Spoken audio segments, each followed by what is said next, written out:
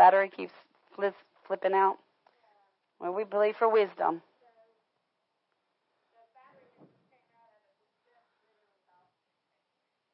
Oh.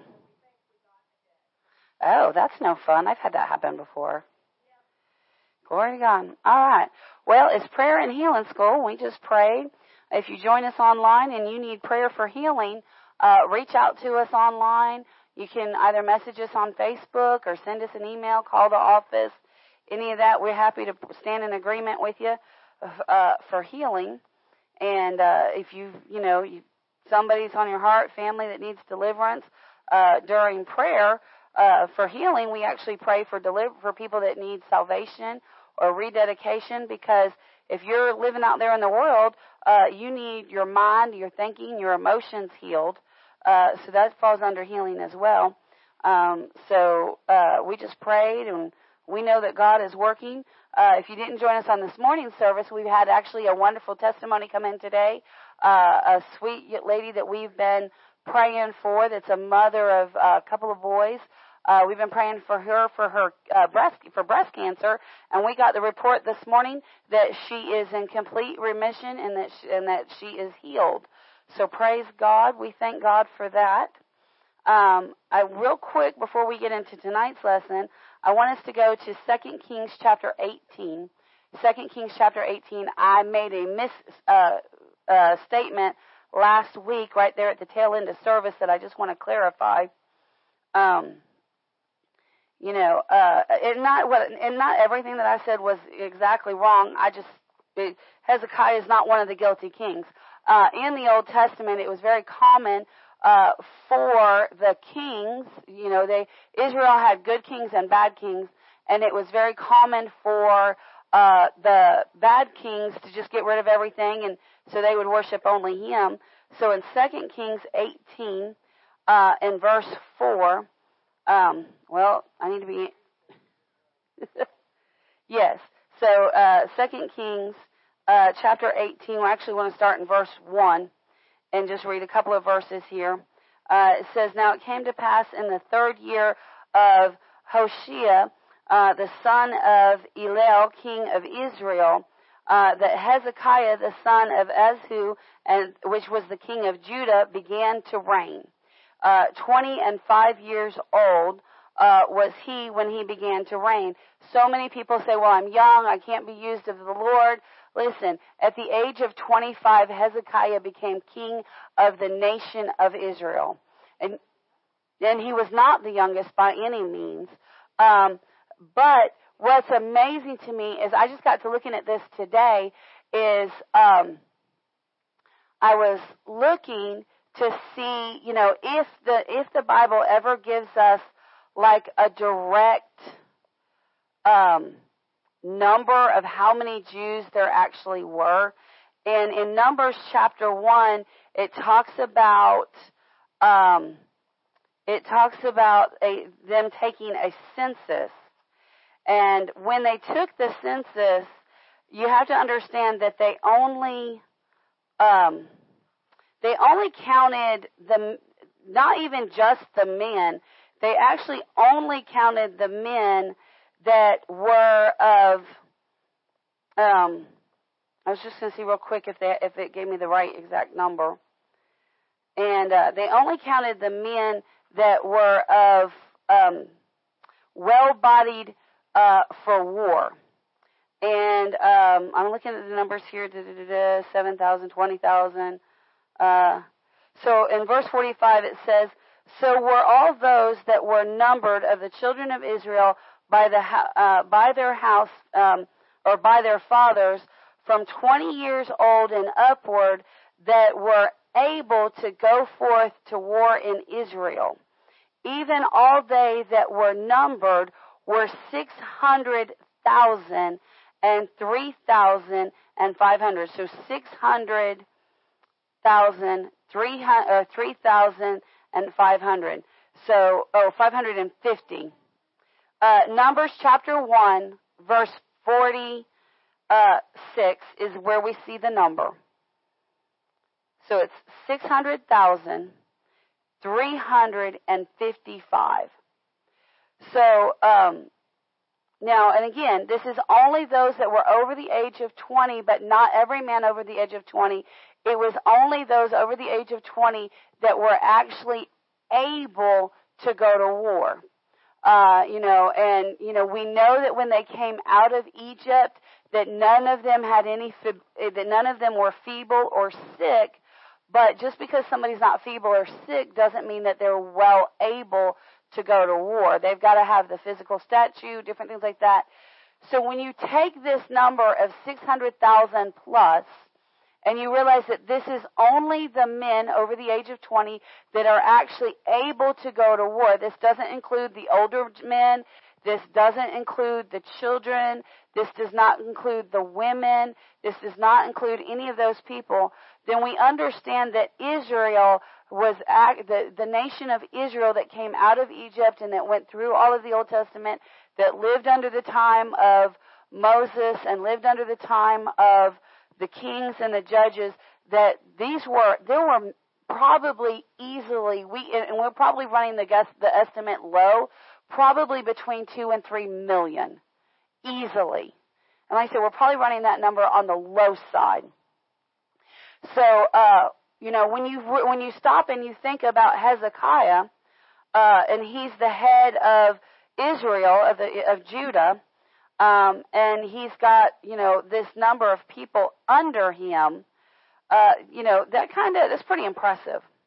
Now, if I can get myself back to Kings, I was already there. Kings chapter 18. So he was 25 years old, verse 2. So 2 Kings chapter 18, verse 2. 25 years old was he when he began to reign, and he reigned 29 years in Jerusalem.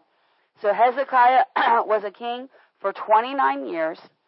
His mother's name also was Abi, the daughter of Zechariah. So this is giving us the lineage of who he is. And he did that which was right in the sight of the Lord, according to all that David his father did. Now that confuses some people. David was not his father. David was actually like his great-great-great-grandfather. He just comes out of the lineage of David. They were letting us know what lineage he comes out of. And it says this. It says that he removed the high places and break the images and cut down the groves and break in pieces the brazen serpent that Moses had made. The point that I was making last week was that from the time of the desert to the time of Hezekiah, they had kept this serpent on a pole. This is how long they had kept it in front of them.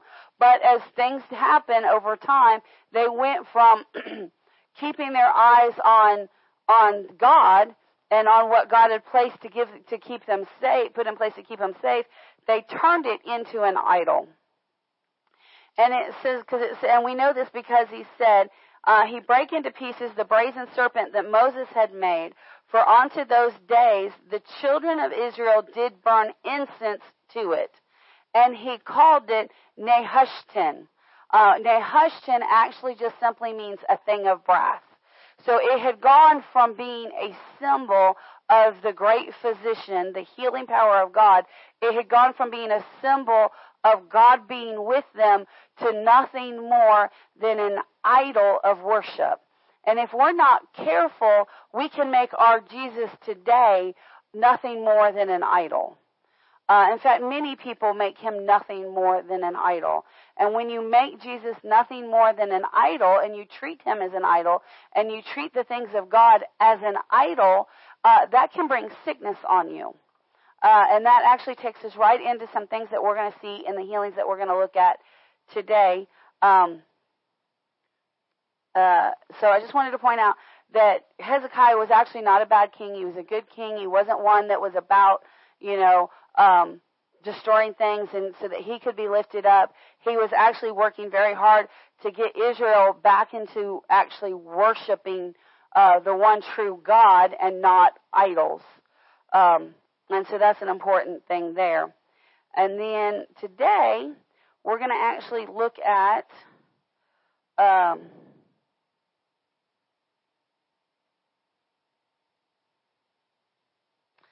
We're going to look at the last healing in the book of Torah.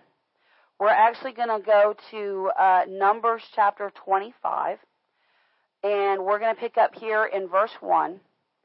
And this will go right into why Hezekiah was not okay with the idols.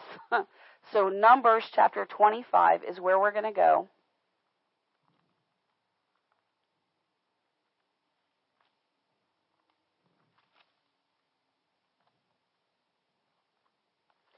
Hello, who took Numbers? Where you at? Exodus, Leviticus. There we go. My pages weren't wanting to turn. All right, so Numbers 25 and verse 1. It says, in Israel, so the nation of Israel abode in Shittim, and the people began to commit whoredom with the daughters of Moab. Now, when you read that, you immediately think that the Israel men were sleeping with the daughters of Moab. And by all means, some of them probably were. However, what this actually means is that the Israelites, while they were there in the city of Shittim, because notice it doesn't say and the men, it says and the people, and the people. So this was a multitude of people within the nation of Israel. They began to commit whoredom with the daughters of Moab. So what this means is that they began to worship the pagan gods of the Moabites.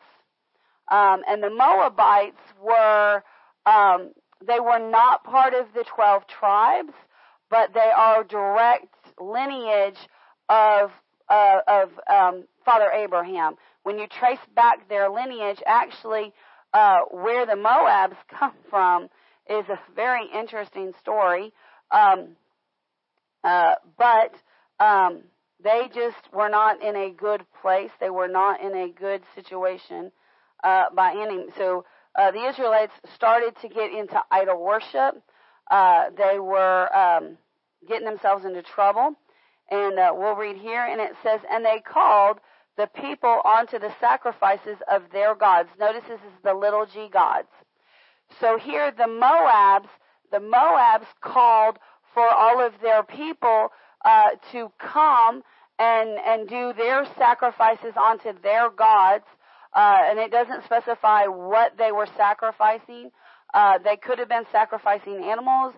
In some of these pagan countries, sad to say, they sacrificed children to their gods. And but it says that they called the people unto the sacrifices of their gods, and the people did eat and bowed down to their gods. So they would sacrifice these things to their gods, and then after they, killed the animals and sacrificed and poured out the blood and burnt the meat, then they would eat the meat. And that meat was through a worship service, was dedicated to their God. So that made the meat unholy and unclean. Some did. Correct.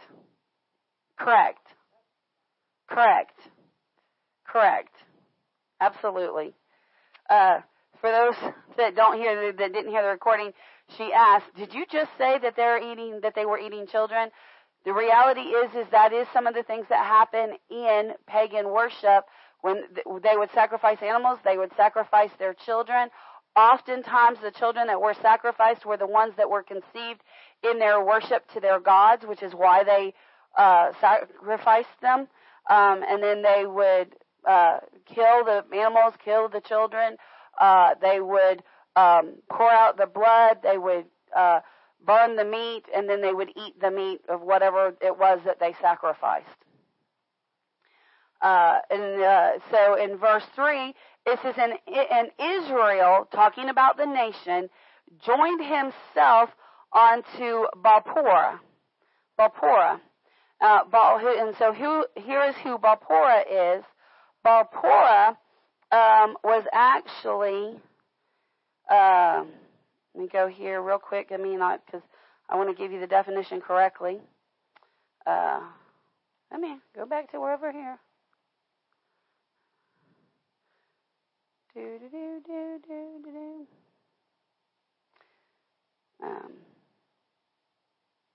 Belporra is that was the name of one of the pagan gods, and his name actually means the Lord of the Gap, the Lord of the Gap, or the Lord of Holes, the Lord of Holes.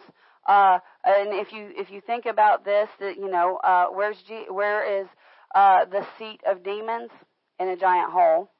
And then the problem with this was a deity. This is the deity that they worshipped at Porah, at a city. And most of the times when they worshiped, more than likely their worship included lascivious rites or lascivious rites, which are basically sexual acts done. They're ceremonial acts or religious acts, but they usually involve a sexual act of some type in worship to their gods. They called it licentious rites. So in churches today, we talk about people will say well, let's get. You see this largely with like Catholics. They'll say that they want to give them last rites. This is a ritual that they do when somebody is dying. In other words, it's a regular practice in worship to their God. That's what this rite is. And when it came to worshiping Belporra, most of the time it included lasciviousness, which was just deplorable sexual acts of certain types in worship. And it says that Israel joined himself onto Belporra. So this was not, Jacob's name got changed to Israel. And if you don't understand the flow of the Old Testament, you'll think that this was Jacob, but Jacob was gone long before this ever happened. So when it says Israel joined himself, he's talking about the nation of Israel, the people of the Israelite nation. And it says, and the anger of the Lord was kindled against Israel. I guess so. I guess so. I think so.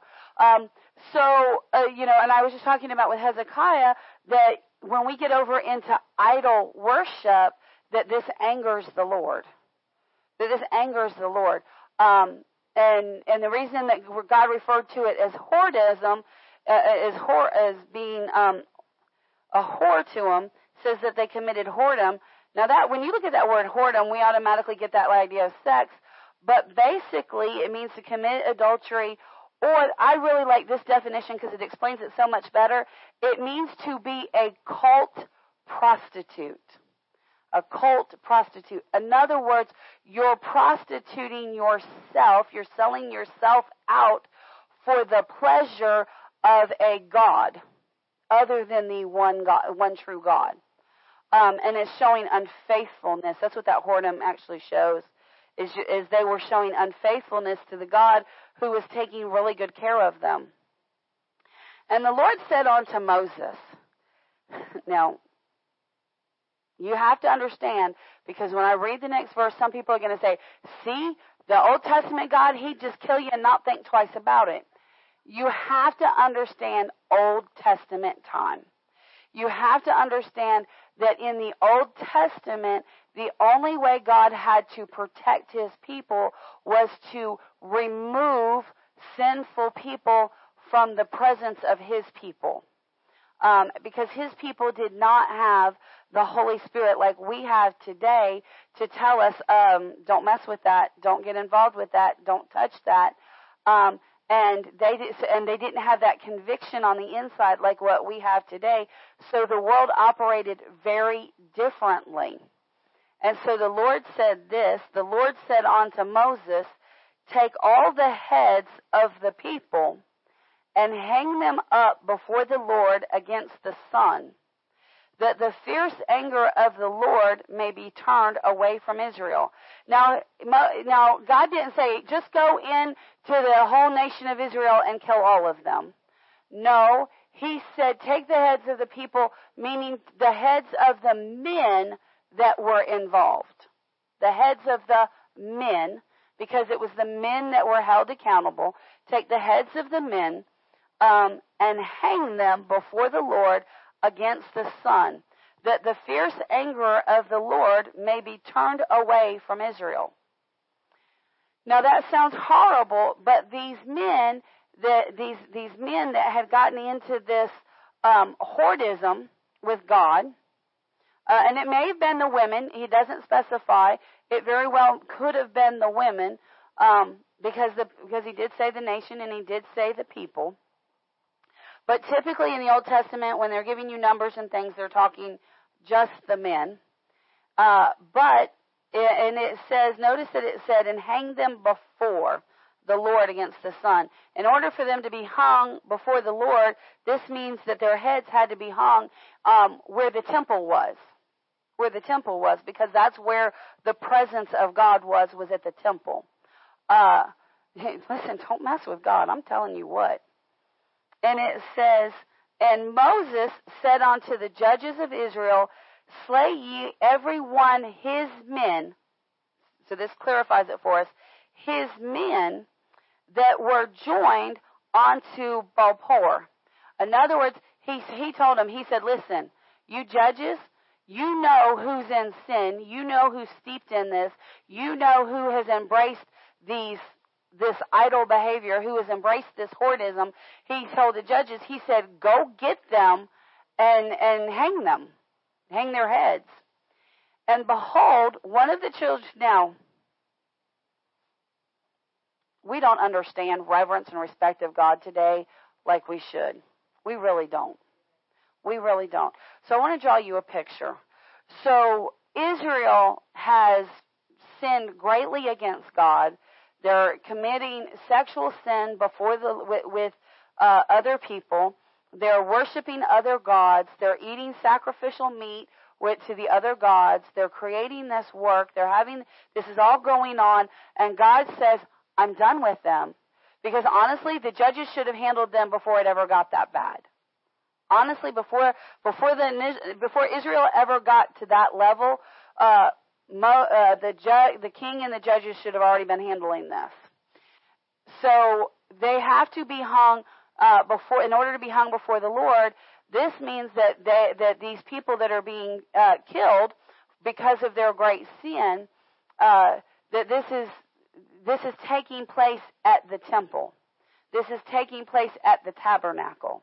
And I guarantee you that all of Israel was called to the tabernacle to witness the penalty for this level of sin.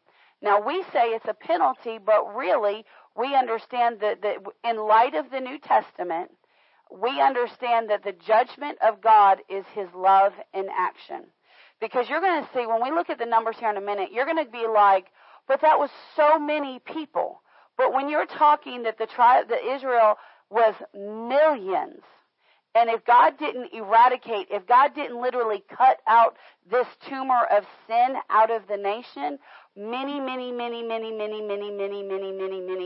more Israelites could have turned away from God. So the only way in the Old Testament for God to get sin out of the camp of His people was to literally cut it out, which is why He said cut off their heads. So here they are, all the nation, the entire nation of Israel is there outside of the tabernacle. They're seeing the judges take these people and hanging them, or maybe they're hanging just the heads. We don't know. It just says hang them. It just says hang them up. It says take all the heads of the people. So it sounds like their heads were cut off, and hang them up before the Lord. Do what? Yeah. The leaders. So the leaders are all doing this, and then look at verse 6. And behold, one of the children of Israel came and brought unto his brethren a Midianite-ish woman. So this is a Midianite woman, and the Midianites, not Mennonites, but Midianites. Now these were some very interesting people. you have to understand who these people were. I want to tell you exactly who they were. They were from the tribe of Midianites. Like I said, they came out of the lineage of Abraham, but they were not part of the covenant at all. And so this was another. How can I say it? She's not a Moab, but she's from another group of people that were very much into pagan worship. They were very much into sexual sins. They were very much so into this. And it says, and behold, one of the children of Israel came and brought unto his brethren a Midianite woman in the sight of Moses and in the sight of all the congregation of the children of Israel. So while this is going on, can you imagine this? While these people are being killed for their whoredom against God, this Israelite comes strolling into the congregation, basically comes strolling into the church with his other pagan woman from another tribe, from another land, from another area of people, and he comes strolling in front of Moses, in front of the judges, in front of the entire congregation of Israel, and he's basically flaunting this pagan woman before them, and it says, in the sight of all of the congregation of the children of Israel who were weeping before the door of the tabernacle at the congregation. He's blatantly coming to the house of God with his blatant sin. This harlot, exactly. This other whore. He's coming in and he's flaunting them before them, and he thinks nothing of it. This is how deceived he is. He thinks nothing of it. When Phinehas, the son of Eleazar, and the son of Aaron, the priest, so Phinehas is Aaron's grandson. Now, think about this. Aaron worked with Moses. Aaron saw all the judgments that they went through. Aaron was one that died in the desert, and this is his grandson. Do you think his grandson might have heard a few stories about the judgments of God? I think he heard a few things about it. And he was trained, and I'm quite sure that he was trained in the priesthood. And it says, so he says, and I love this. He was a Levite. I'm sorry. It says, and when Phinehas saw it, he rose from among the congregation and took a javelin in his hand. And he went after the man of Israel into the tent, because this man took this harlot, traced her, he just walked her and flaunted her in front of the church of the living God and walked her into a tent for them to have their way with each other. And Phinehas was like, I am not having this. So Phinehas follows them into the tent. I thought we're talking healing school. We are. Phinehas follows them into the tent. It says he saw it. He rose from among the congregation and took a javelin in his hand. Verse 8, and he went after the man of Israel into the tent and thrust both them through, the man of Israel and the woman through her belly. So the plague was stayed from the children of Israel. At that point, the people that were being killed, because they were still in the process of killing the people that were steeped in sin, because Phinehas did his job. Phinehas said, you are not going to commit sin in the house of God, in the presence of God. You are not doing this. Phinehas exercised judgment. And when he exercised judgment on this Israelite man and on this Midianite woman, then God said, okay, you don't have to kill anymore. My wrath has been paid. My wrath has been paid. Now let's look at how the Lord responds to this and how many actually died. It says, and those that died in the plague. Now that word plague, now that sounds really weird. Those that died in the plague. This word plague means a strike or a blow or a or a correction. See, the people that God said, take their heads, hang them before the Lord, they were receiving correction of God. That's what they were receiving. Because he was basically correcting all of Israel and not just those few men or few women. He was correcting the entire nation. And it says, and those that died in the plague, so plague does not always mean sickness, especially in the Old Testament, but it can mean a strike or a blow. How much do you know when you lose your head, that's a strike or a blow? Was stayed from the children of Israel, and those that died in the plague were 24,000. 24,000. I was trying to picture 24,000 people in my head. I was trying to picture that, and I was struggling. So I did a little bit of research, and I looked some things up. If we took 5 Greyhound buses or 5 coach bus, if we took a Greyhound bus or a coach bus and we filled it full of adults, we could fit between 47 and 50 into that bus. We would need 500 buses to collect 24,000 people. 24,000 people. Now that sounds like a huge number. But when you're talking 24,000 to cut the sin out of 2, 3, 4, 5 million people, that's actually a very small number. It's actually a very, very small number. And it says, and he went, and it says, and the Lord spoke unto Moses, saying, Phinehas, the son of Elzur, the son of Aaron, the priest, hath turned my wrath away from the children of Israel.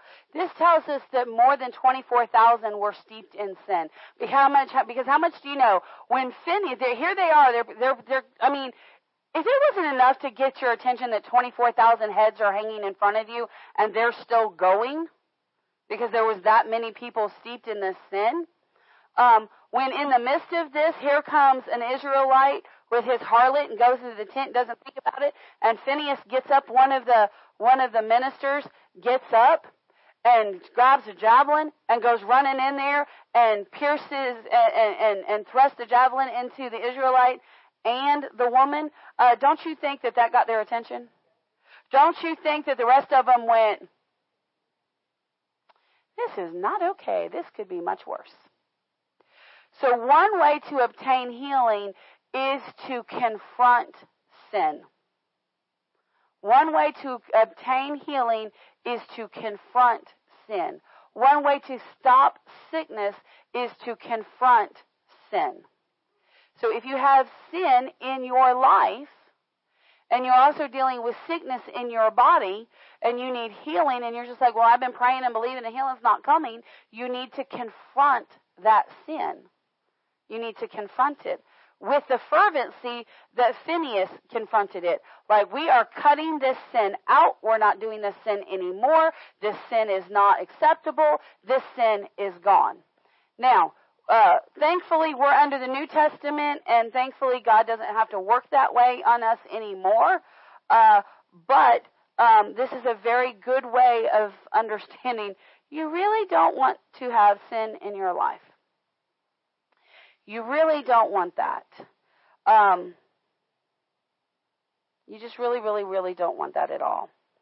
And the other thing that you really want to understand is it's amazing how much people, do you understand that these people did not have any fear of God? They had no fear of God. At this point, the Israelite nation, knowing what their fathers and their grandfathers came out of, they had no reverence for God. No respect for Him whatsoever. And when God said, I'm over this, when God was over it, He was over it. It's very dangerous to not have reverence and respect for the Lord at all. And now there's Psalms 106 talks about this just a little bit. Let's look at Psalms 106. It talks about it just a little bit. We're going to go to Psalms 106, verse 28.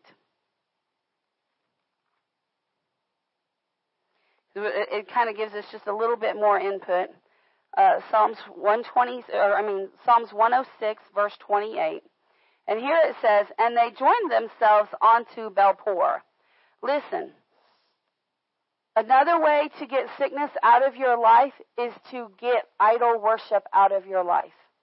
If you have joined yourself with idol worship, if you are worshiping other gods, if you are worshiping horoscopes, if you are entertained by horoscopes and ghosts, and you're embracing that, if you're embracing the tree gods and wizards and all that, then you are playing with that's all forms of idol worship. Anything that you put in front of or before your God is idol worship, and that idol worship can bring sickness upon you. It can actually bring death upon you. That's what we just read. It says they joined themselves also onto Belpoor and ate the sacrifices of the dead. That's lovely. That's lovely. And it says, thus they provoked him to anger with their with their inventions. This is not good. And the plague break in upon them. Listen, people think that they can just, it's just fun and games. Idols are fun and games. To throw my sin in the face of God, it's all fun and games. It's no big deal. At some point I'll repent. At some point I'll get it right. You can push God to the point that God says, no more. Don't do that. Honestly, that's why some Christians go out of here prematurely. It's because they push God in idol worship. And God removes his hand of protection and Satan moves in. It's not good. And then it says, verse 30, it says, then stood up Phinehas and executed judgment. Listen, one way to get sickness out of your life is to execute judgment on your behaviors. Execute judgment on your behaviors. And so the plague was stayed. Verse 31, and that was counted unto him for righteousness.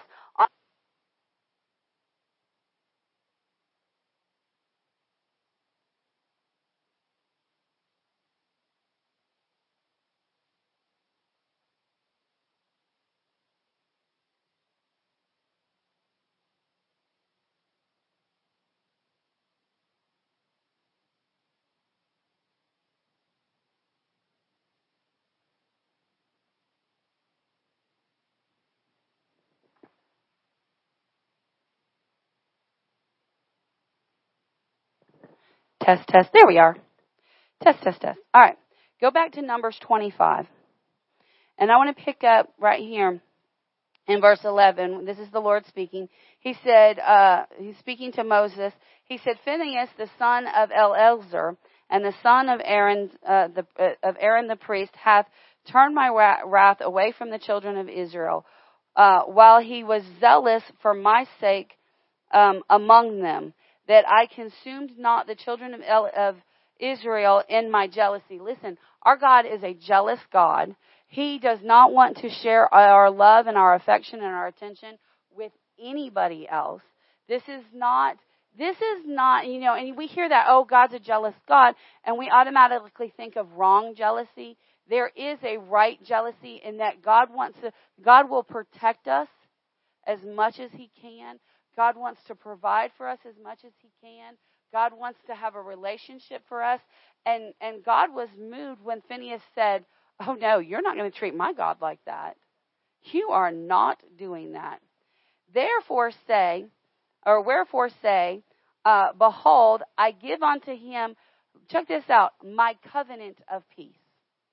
When you will judge sin, especially your sin, God will bestow upon you a covenant of peace. Many Christians are not at peace because they have unrepented sin in their life, because they will not judge themselves, And they'll go, well, I'm doing it right, Pastor. I'm doing it right. And all the while, in the back of their head, they know they're in sin, and therefore they have no peace. And I've sat with people, and I've looked at them, and I've said, well, there's a reason that you don't have peace. What is it? And I just, keep working on them. And finally, they'll admit what the problem is. And I'm like, well, repent, and you'll be at peace. So he said, behold, I give unto him my covenant of peace. So judging yourself, stopping and looking at your life and saying, is there any idolatry? Is there any idolatry in my life? Is there any sin in my life that I need to repent from? That will bring peace to your life. And if you have peace in you, then that will also push sickness away, because a lot of times sickness comes because of stress, because of worry, because of fear. In fact, if I understand it, the stress is one of the biggest causes of sickness in adults today. So you want that peace. And it says, and he shall have it, and his seed after him, even the covenant of an everlasting priesthood. An everlasting priesthood. So not only did he get the covenant of peace, but his children, his grandchildren, his great-grandchildren, on down the line have that covenant of peace. And he has a covenant of being an everlasting priesthood. In other words, he said this is Old Testament. And he said, because you'll fight for me, Phineas, I will make you my priest. How much you know Jesus, through the blood of Jesus, we're made a royal priesthood. Through the blood of Jesus, we occupy and we receive that same wonderful covenant. But here's the deal. When you come into Christ, sin also needs to be eradicated from your life. That's one of the earmarks that somebody is truly, truly, truly, truly saved. I'm going to offend somebody. But here's the earmark that you can look at somebody and go, yes, they're actually saved, because they'll have no sin in their life. They'll have no sin in their life. No active sin.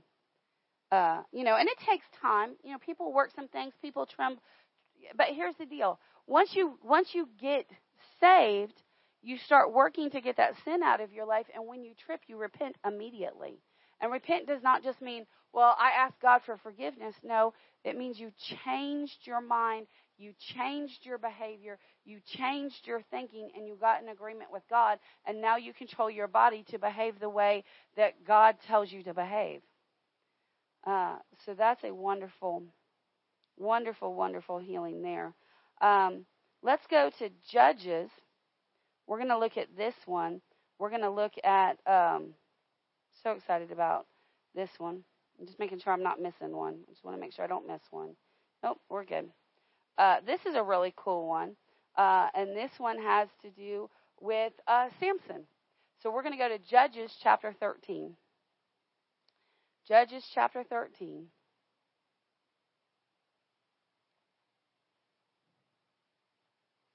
I find it very interesting that the women that are barren in the Old Testament, and when God blesses them with children, their children are some of the coolest people. I mean, they are. You think about it. Elizabeth was barren, and she birthed John the Baptist. Here, Samson's mother was barren, and she birthed Samson. I mean, just some really cool things. Sarah's the mother of all of the children of God, and she was barren. Was it Rachel that was barren that had the twins Esau and Jacob? I mean, that's where Israel came out of. I mean, it's like, oh, this is so, like come on, and it's just so good, so good. So Judges chapter 13, we'll pick up right here in verse 1, and it says, "And the children of Israel did evil again in the sight of the Lord." This is the story in the Old Testament. Israel. God picks his people, Israel. They're serving him. They're doing right. God's blessing them. God's taking care of them. They have children. The children have children. And the next thing you know, the children and or the grandchildren are in sin. And before you know it, the whole nation is in sin. And they're in bondage. And they're whining and they're crying, oh, God, oh, God, oh, God. God has mercy. God gets them out of it. They're, blessed, love God. God's taking care of it. God's taking care of it. They have children. They have grandchildren. Children, grandchildren mess up. Before you know it, they're all in sin. Before you know it, they're all in captivity. And the cycle goes over and over and over and over. I'm like, you get just a little bit into the Old Testament and you think, would you people not learn already? We still haven't learned. We're seeing this in our nation right now. I mean, we're literally seeing this cycle in our nation right now. It's ridiculous. In any case, it says that the children of Israel did evil again in the sight of the Lord, and the Lord delivered them into the hand of the Philistines for 40 years. So here they are. They're in bondage for 40 years. It's like, come on now.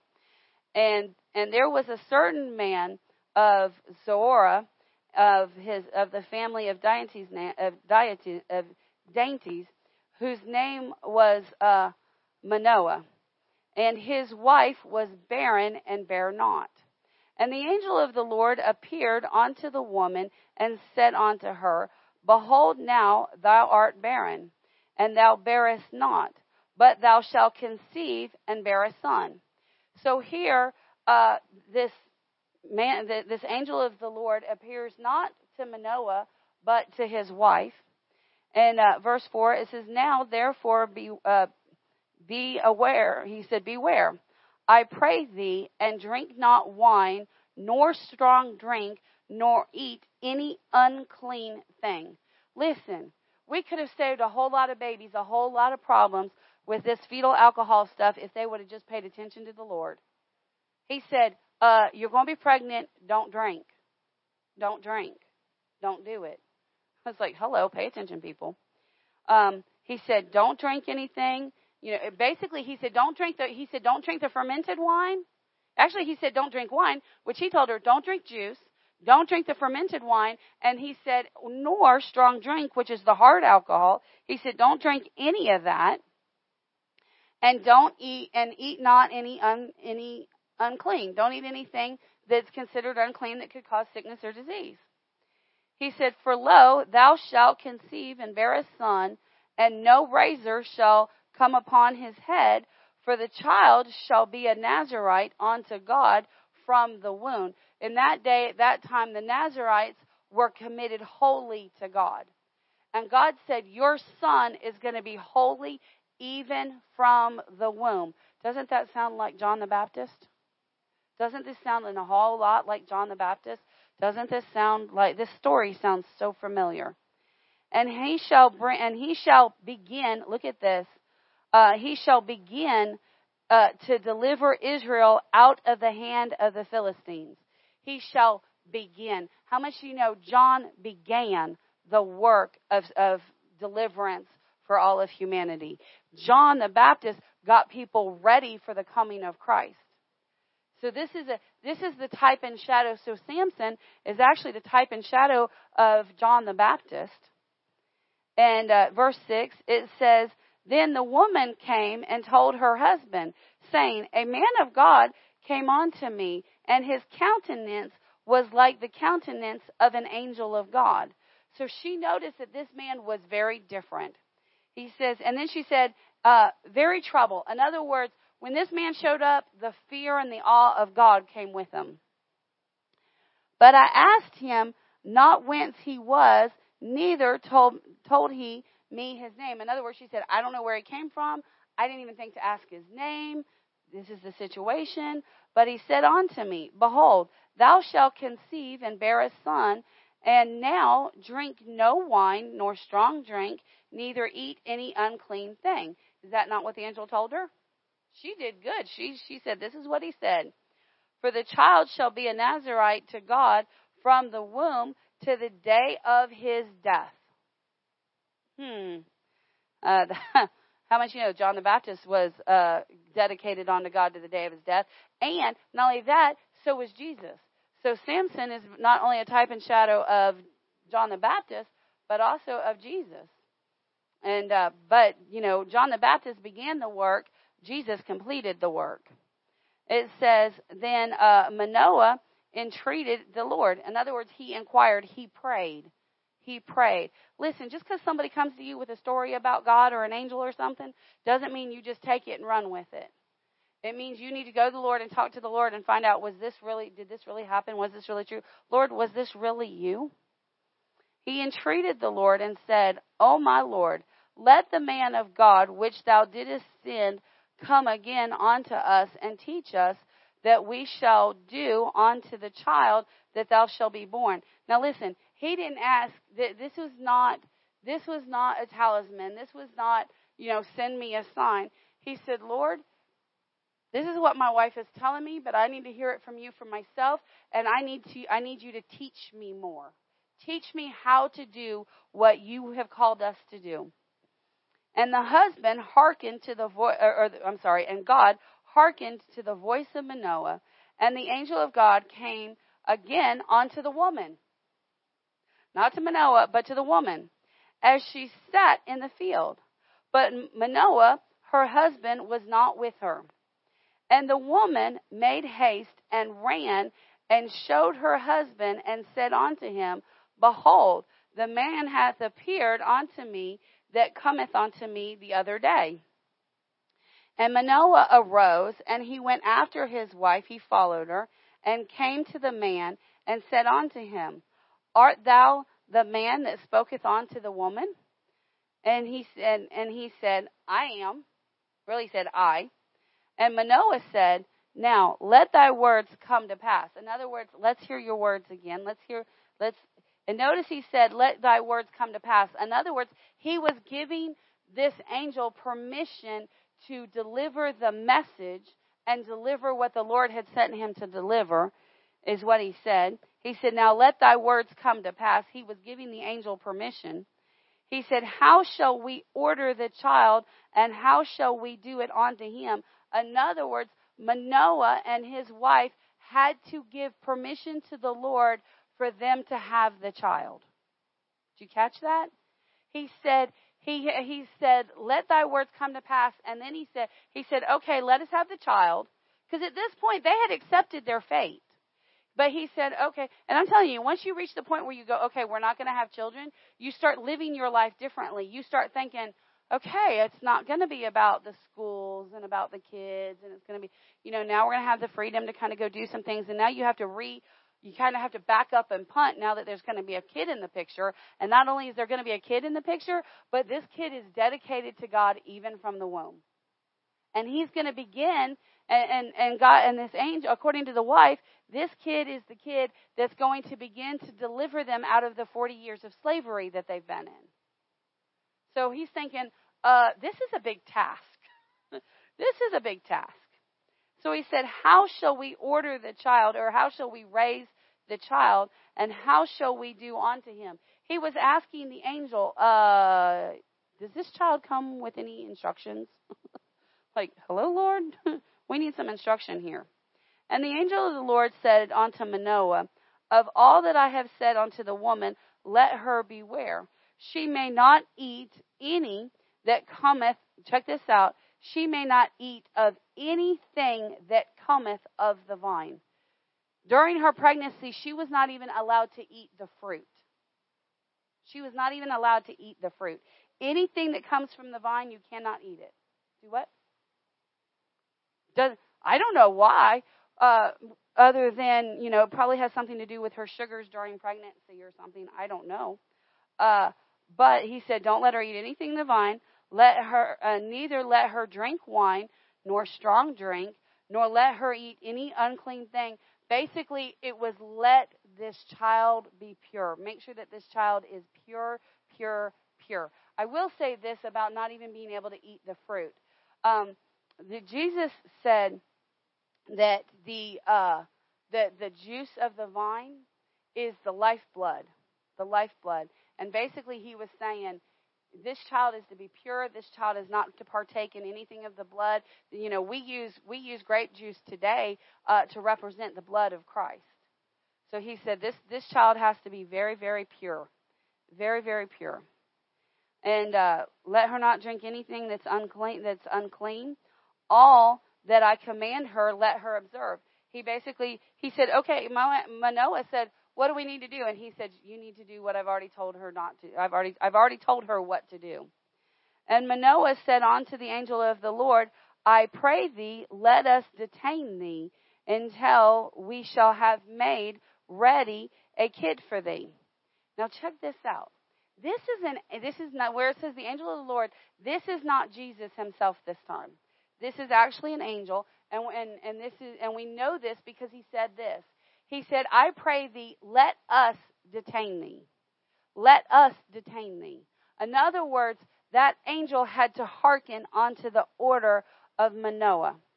He came with a message, and until the message was received, and until Manoah released him, he could not go. And so Manoah said, let us detain thee. Let us hold on to thee. And he said, let us hold on to thee.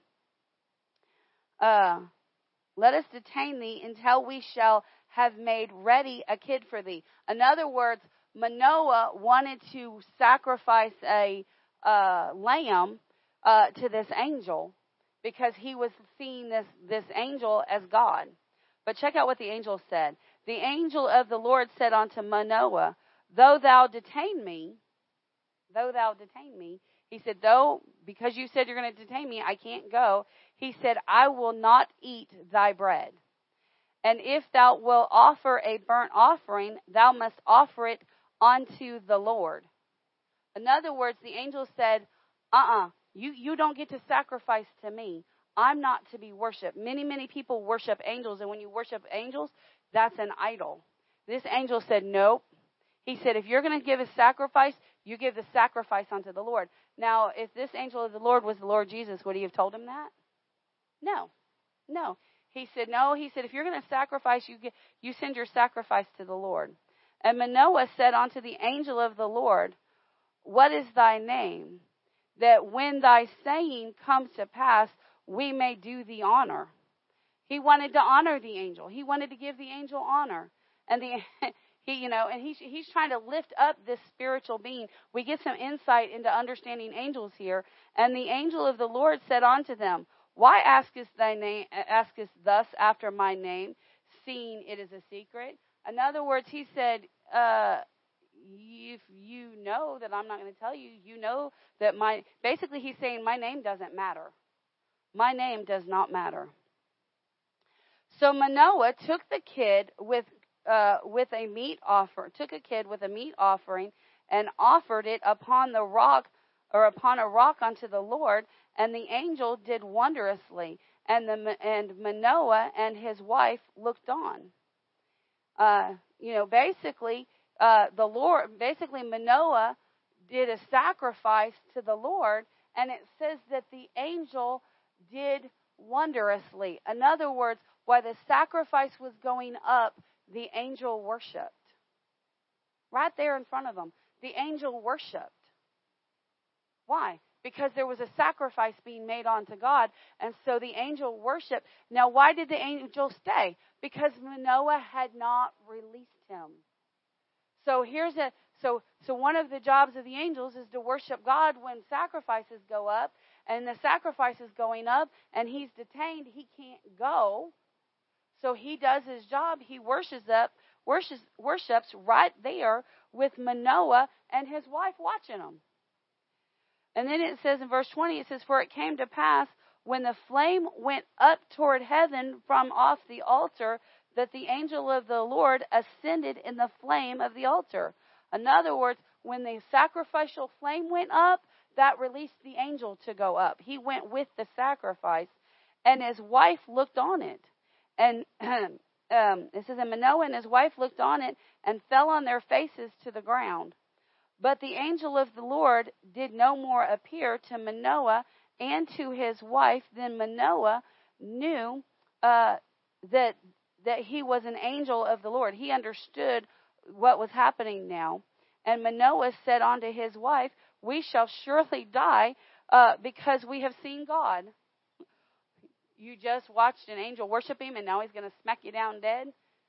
Sometimes we get a little foolish in our thinking towards God. But his wife said unto him, if the Lord were pleased to kill us, he would not have received a burnt offering and a meat offering at our hands. Neither would he have showed us all these things, nor would as at this time have told us such things as these. And the woman bare a son and called his name Samson. And the child grew, and the Lord blessed him. So how do we apply this healing to us? Well, when the Lord God sends, when you could have a sickness, you could have a barrenness, you could have some problem in your life, but you know what? When you get a word from the Lord, you seek the Lord and you get a word from the Lord, even if your body does not respond immediately, it's a assured thing. It's a assured thing. Well, does that mean that I have to have an angel appear? No. You can be reading the word and get a revelation that healing belongs to you. This is why we meditate on the word. When that revelation hits your spirit, how much do you know? When the revelation hit their spirit that they heard that a messenger from heaven came, that was the moment that they went, we receive it. But did Samson show up that day?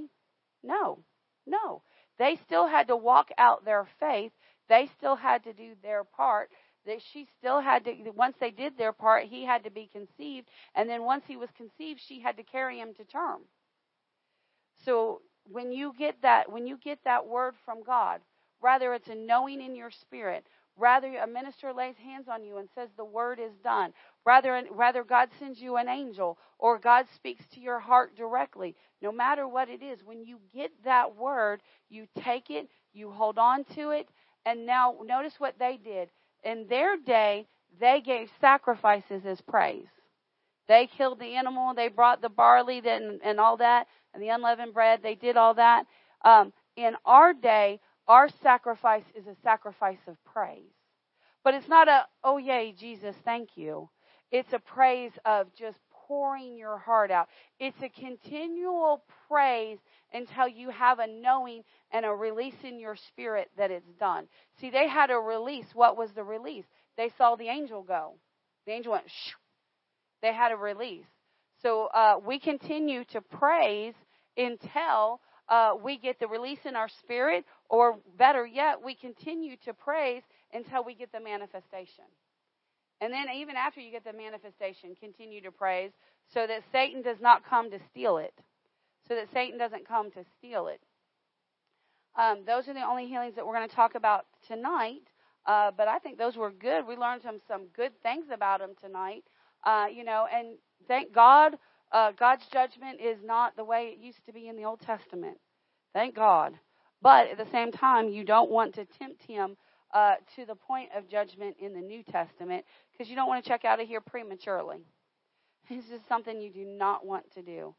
Well, so glory to God. We thank you, Father. We glorify you. We magnify you. We thank you, Father God. We thank you. We thank you. We thank you, Lord. I'll tell you what, I know we do tithes and offerings at the end of the healing school. Tonight, if you have any, you can come up and give them at the end of service. We're just going to pray over it and bless it. And then, once we dismiss, if you have an offering, you can bring it up. If you're giving online, the instructions are on the screen. Father, we come to you in the mighty name of Jesus. Father, we do love you and we do honor you. We do glorify you and we magnify you. We thank you for your word. We thank you for the truth, Father God. And Father, we thank you that we are getting a bigger and bigger and bigger understanding of God and of your healing will, your will to heal, your power to heal, the different ways to receive healing. And Father, we thank you for it. Father, we bless any tithes and offerings that are given tonight. We bless them in Jesus' mighty name. We thank you for the increase. And Father, we thank you that it brings a harvest to our life in Jesus' mighty name. Amen and amen. We're just going to unhook and dismiss, and we'll be back in here.